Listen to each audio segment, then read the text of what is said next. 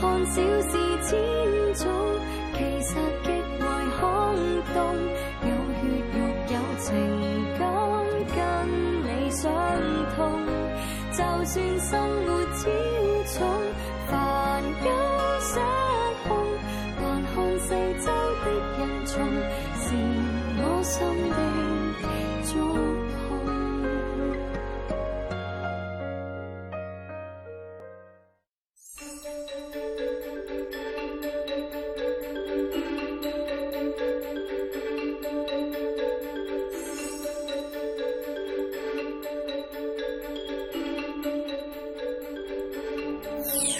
有結果未啊？我已經測試到呢種液體最主要嘅成分係大豆，大豆含有纖維素、維他命 B、鈣同埋砷。我係問啊，呢種液體點解會喺香港出現？根據我嘅資料顯示，佢係40年代喺香港出現嘅咯。40年代，香港發生過咩事咧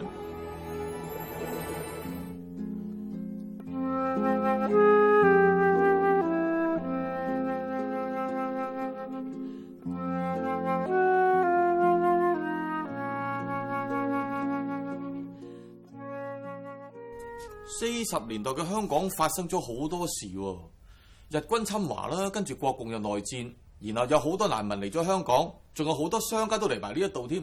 咁即係話香港多咗好多人，多咗好多錢。如果照你咁講，有好多可能性都可以發生㗎喎。啊，我諗到，不如你試下佢嘅味道先。咪飲得嘅咩？咁都係一種可能性嚟嘅。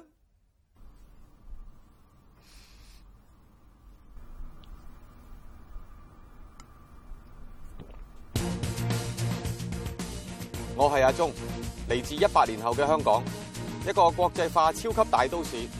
因為香港故事檔案系統出現漏洞 ，boss 特登派我嚟，運用我嘅機智同推理去翻查200年嚟嘅資料。最重要係要揾到有香港特色嘅物品，翻去做檔案標本。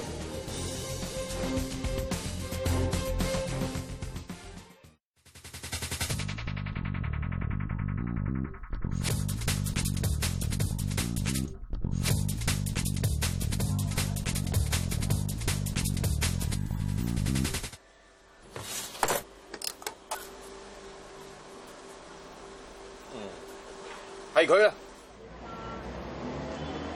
嗰陣就好賣啲3毫紙啫嘛，嗰陣喺度飲埋㗎，因為你要按樽啊嘛。唔係成日飲喎，儲儲埋埋，可能佢啲零用錢咧，買嘢食一次剩啲，一次剩啲咧，或者2、3個同學仔夾埋買一支嘢飲，大家飲咧。都幾廿年㗎啦。啊！我細仔出世嗰陣都係飲維他奶嘅，啊！咁又唔得閒理我又有個大嘅，咁我咪攞起個奶樽咪倒支維他奶俾佢飲，佢飲2啖，佢又行去玩陣，翻嚟又再飲過。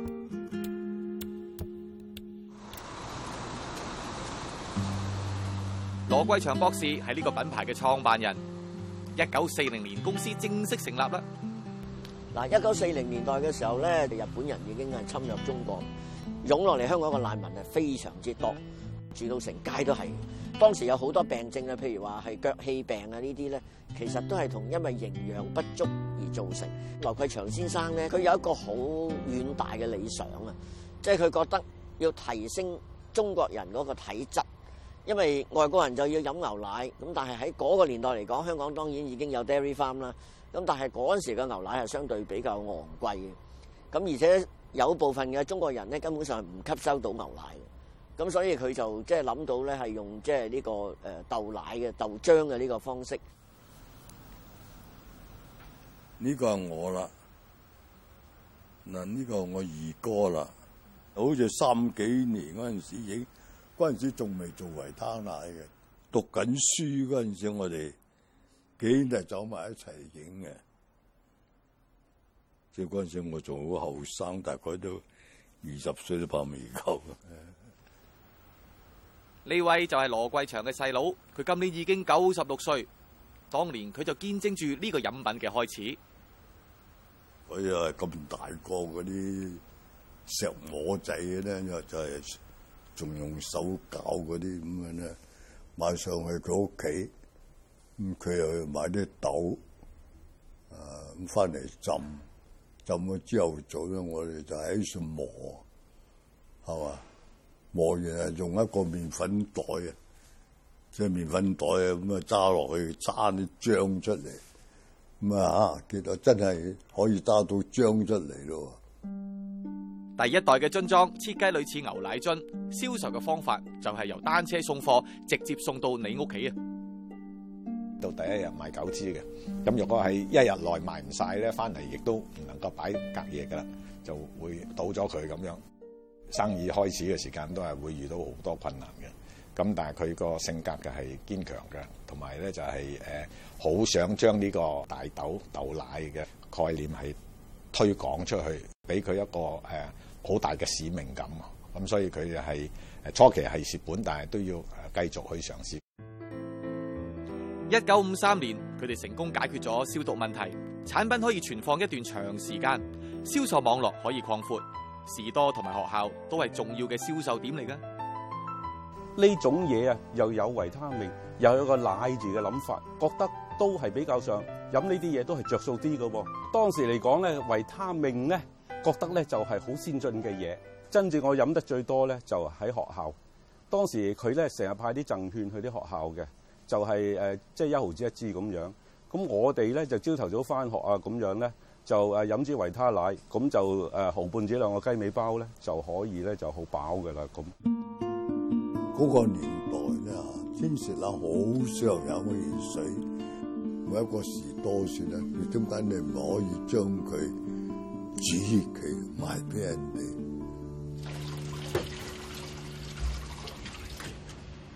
你整一個嗰啲櫃下邊咧，初期用個火水爐，咁啊喺度煮熱啲水，咪滾咗啲熱維他奶啦，係嘛？咁啊有試過咧，就係呢個方式啦嚇，就唔係個個士多老闆都咁留心，煮到水熱咧就熄火嘅，有啲唔記得熄火會爆樽。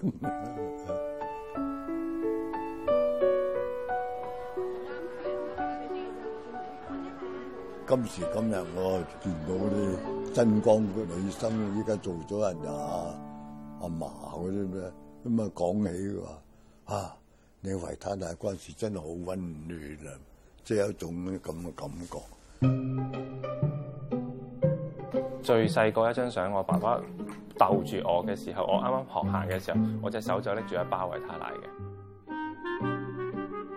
咁當深宵嘅時候咧，其實喺條街度咧，尤其是冬天係好凍嘅。咁所以咧，喺唔知幾時開始啦，咁又有咁好凍嘅時候咧，咁其實我哋都會好慣咧，就買樽裝維他奶嚟飲嘅。臨翻工啦，咁咧我就即係打俾佢，咁然後就話哇，2支有特價喎，飲唔飲？飲就預埋你，咁然後咁就買咗2支咁就上去，咁啊一人1支喺個辦公室度飲咯。呢度咪睇到我手翻啲啦。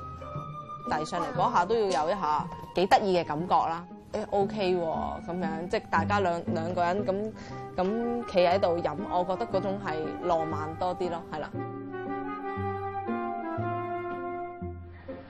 唔同嘅時代有唔同嘅需要，到咗70年代，呢個品牌有另一個大改變啦。70年代就有超市興起啦，要去游說佢哋同你回樽，你好似士多咁樣嘅安排咧就好難接受。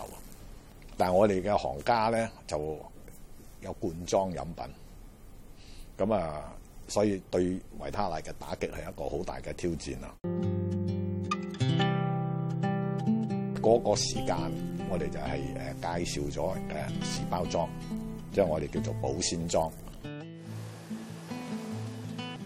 就係所有香港嘅市民都好繁忙啊，叫佢企喺個士多度飲完嗰支飲品。都等唔切，最好咧就係沿途一路食一路行。嗰陣時係一個好呢個經濟起飛嘅時間啦。從廣告我哋可以睇到呢個品牌嘅市場定位不斷改變。早喺40-50年代，呢個可以話係一個營養飲品。隨住香港社會發展，佢成為一種消閒飲品。去到80年代，品牌開始強調童年回憶，呢個品牌都可以話係我哋香港嘅歷史一部分。我用咗1分鐘時間飲完呢支豆漿，然後用咗50分鐘時間望住呢個樽，我覺得佢真係好靚。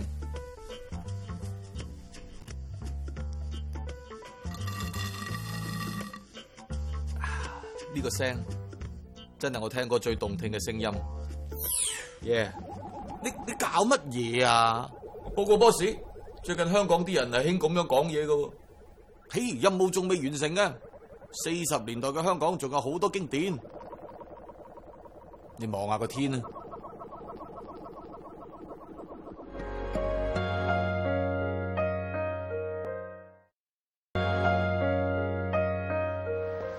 個天到啲乜嘢啊？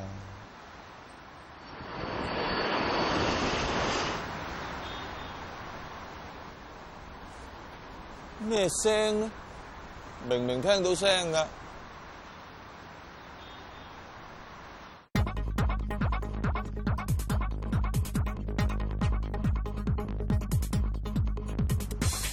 誒，點解會咁嘅？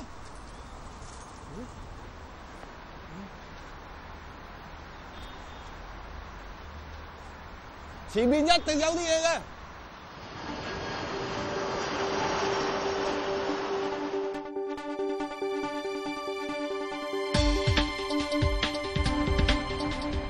呢度原來之前係一個機場。咦？呢個航空公司好似好多飛機喎。第一年啊，46年一年得3000個客人，到1960年代咧，一年都係得5萬個客人。但係我哋而家一日平常日子咧就有超過8萬個客人。而家一日嘅客量咧，就等於以前一年超過1年或者甚至1年半至2年嘅客量。而家掛喺科學館嘅就係呢間航空公司嘅第1架飛機啦。1946年，一個美國同埋一個澳洲嘅飛機師喺上海創辦咗呢間公司，但係因為政治同埋經濟嘅原因，同年9月佢哋決定搬嚟香港註冊，喺香港發展佢哋嘅航空事業。Cathay 就係代表亞洲遠東呢個航空公司設立嘅時候咧，就希望咧超越東南亞，能夠去到太平洋嘅地方。咁當時咧，其實已經反映咗當時啲飛機唔飛得咁遠嘅。當時我哋如果要從香港係飛去澳洲，要停3-4個點。咁如果能夠到飛到去太平洋，已經係一個好大嘅夢想。咁其實佢個中文名喺一段時間46到成立到50年代初時咧，係都有幾個版本嘅。揾翻查當時嘅舊報紙裏面嗱，呢張報紙1949年嘅報紙嘅嗱，呢段有段國泰嘅廣告嗱，喺報紙裏面你有冇睇到啦？國泰太平洋航空公司咁樣。從呢啲廣告我哋可以睇到早年嘅顧客主要都係外國人。50-60年代航空公司多咗中國客人，亦都開始建立本土形象。除咗將中文名字統一之外，亦都大量招聘華籍嘅機艙服務員啦。呢個時代咧就係我 join 嘅時候啦，即係1969年至74年尾就係我 join 嘅時候。嗰陣時咧就迷你裙好興噶嘛，呢個係我嚟㗎，知唔知啊？有好多人咧去啟德機場嗰陣時咧，唔係去接機㗎，係去睇空姐㗎。咁我哋行出嚟嘅時候，哇！空姐啊，好靚啊！然後即係以前咧，啲人係好羨慕㗎。我相信咧，在好多後生女咧，以前咧你叫佢寫即係想做咩買 ambition， 個個都寫係我想做空姐。我仲記得佢叫 Nancy 嘅，咁佢好靚啦，同埋好好人。香港人不嬲都當正國泰係香港嘅 homegrown airline。我初做嘅就唔係多地方咯，咁有啲客咯都成日問我哋話幾時會飛英國啊，幾時會飛加拿大啊，即係咁佢哋即係呢個係一個好事嚟㗎，佢哋好妄想國泰會飛呢啲地方，咁佢哋會錯咯。因為第一我諗咧除咗服務啦，都係親切感啦，同埋咧即係我哋同佢溝通就好容易。真正起飛咧係80年代啦，即係咧都係要支援旅遊、公幹啊、遊學啊、移民嘅需要啊。咁咧香港人更加國際化，咁超越咗咧喺60年代、70年代咧，淨係話去地區旅遊啊，去東南亞、北亞最遠去北亞咁咧就超越咗咧係太平洋啦。我係喺1984年加入國泰，當時咧我就係住喺機場嘅，咁喺機場咧2樓咧就係離境，哇！通常見到咧20幾個同學咧就會送一個同學，大家咧好攬埋喺度去喊啊！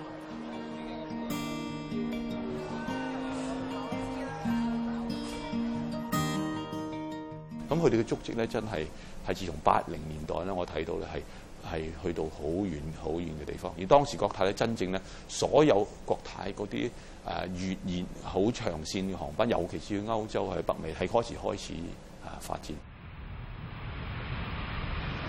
因為香港係一個外向型嘅經濟，來料加工佢嘅出口最重要嘅市場咧都係喺海外。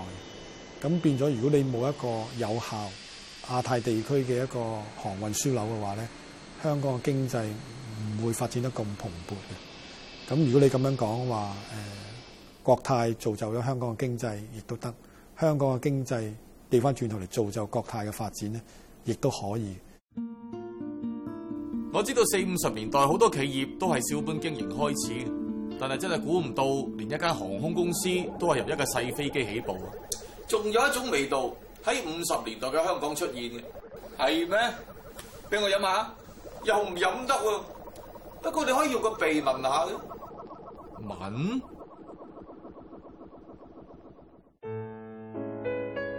有時細個咧，去英國讀書嗰陣時咧，咁媽咪一定會俾定我知係上飛機啦。有啲 auntie 就話：哎呀，你咁查到架飛機隔離嗰啲外國人就即係怕你啦。咁我嗰陣時又覺得有尷尬嘅。咁但係而家就一定唔會啦。而家我上飛機咧，一定袋起身啦。咁聽到人譬如後面咳啊打一次咧，我即係一定會聞一聞㗎啦，已經會。咁但係我而家就完全冇一個即係尷尬感覺咯，同埋覺得好 proud of 踩隻即係好驕傲感嘅踩呢個藥油。呢隻藥油1927年喺新加坡出產，藥廠嘅創辦人就係佢嘅爸爸顏玉瑩。1950年，顏玉瑩將生產基地搬到香港。如果你要喺東南亞度營銷某樣商品咧，你就一定要喺新加坡嗰度設立你嘅公司，因為咧嗰個係一個南洋傳播中心。但係如果你要喺中國傳播嘅話咧，你就多數要嚟香港。香港好重要嘅，即係有好幾個品牌都係喺南洋。即係佢成立咗之後咧，喺新加坡設立，咁然之後咧，跟住咧就嚟香港設立啦。咁嗰個營銷網咧就可以涵蓋咗成個東亞地區。呢個圖案咧已經註冊咗好耐啦，由1927年前呢個花係註冊咗做一個商標。咁我爸爸其實都幾中意花啦，即係佢水仙花佢中意嘅。咁所以我哋過年嘅時候咧，都好多水仙花喺屋企嘅，即係無論工廠又好咧，即係你唔擺桃花都要擺水仙花嘅。 40、50年代嘅時候，同而家嘅藥油嘅使用率咧就爭好遠啦。咁當年咧，因為好多人搭車嘅時候咧，都會暈車浪嘅，咁好多人咧都會帶住一啲藥油啊。咁當佢哋有啲頭暈啊、唔舒服啊，或者作悶想嘔啊，咁佢哋好多時都會搽嘅，甚至咧好似造成一種習慣咧，佢哋冇事都好啦，都喜歡開樽藥油咧喺度索下，好似以前人哋用避煙壺咁嘅。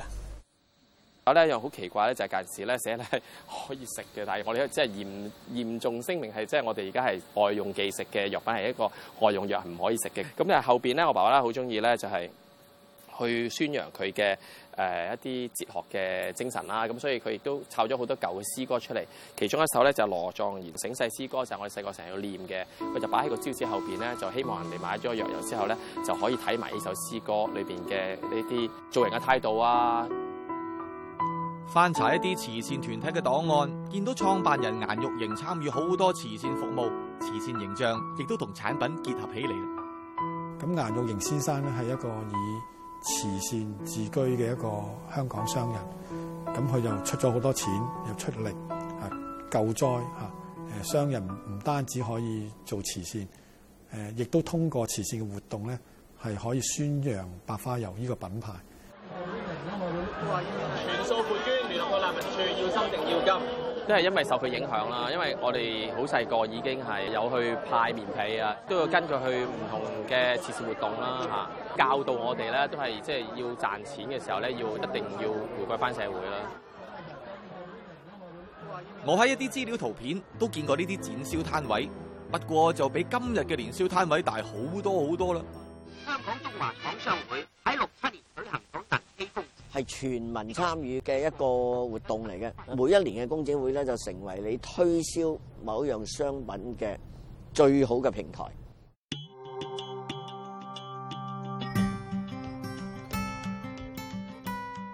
淨係起嗰啲單位，6幾年都要20-30萬，都好多錢㗎啦。佢就用呢啲方法嚟吹銷白花油咯。呢個招牌咧就係我哋中國人傳統所講嘅金漆招牌啦。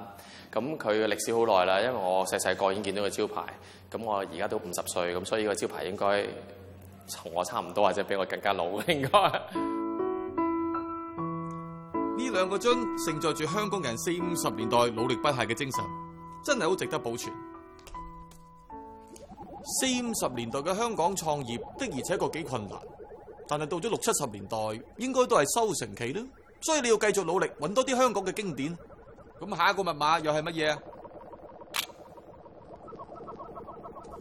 收到。就看小事千種，其實極為空洞。有血肉有情感，跟你相通。就算生活超重，煩憂失控，還看四周的人叢，是我心的中。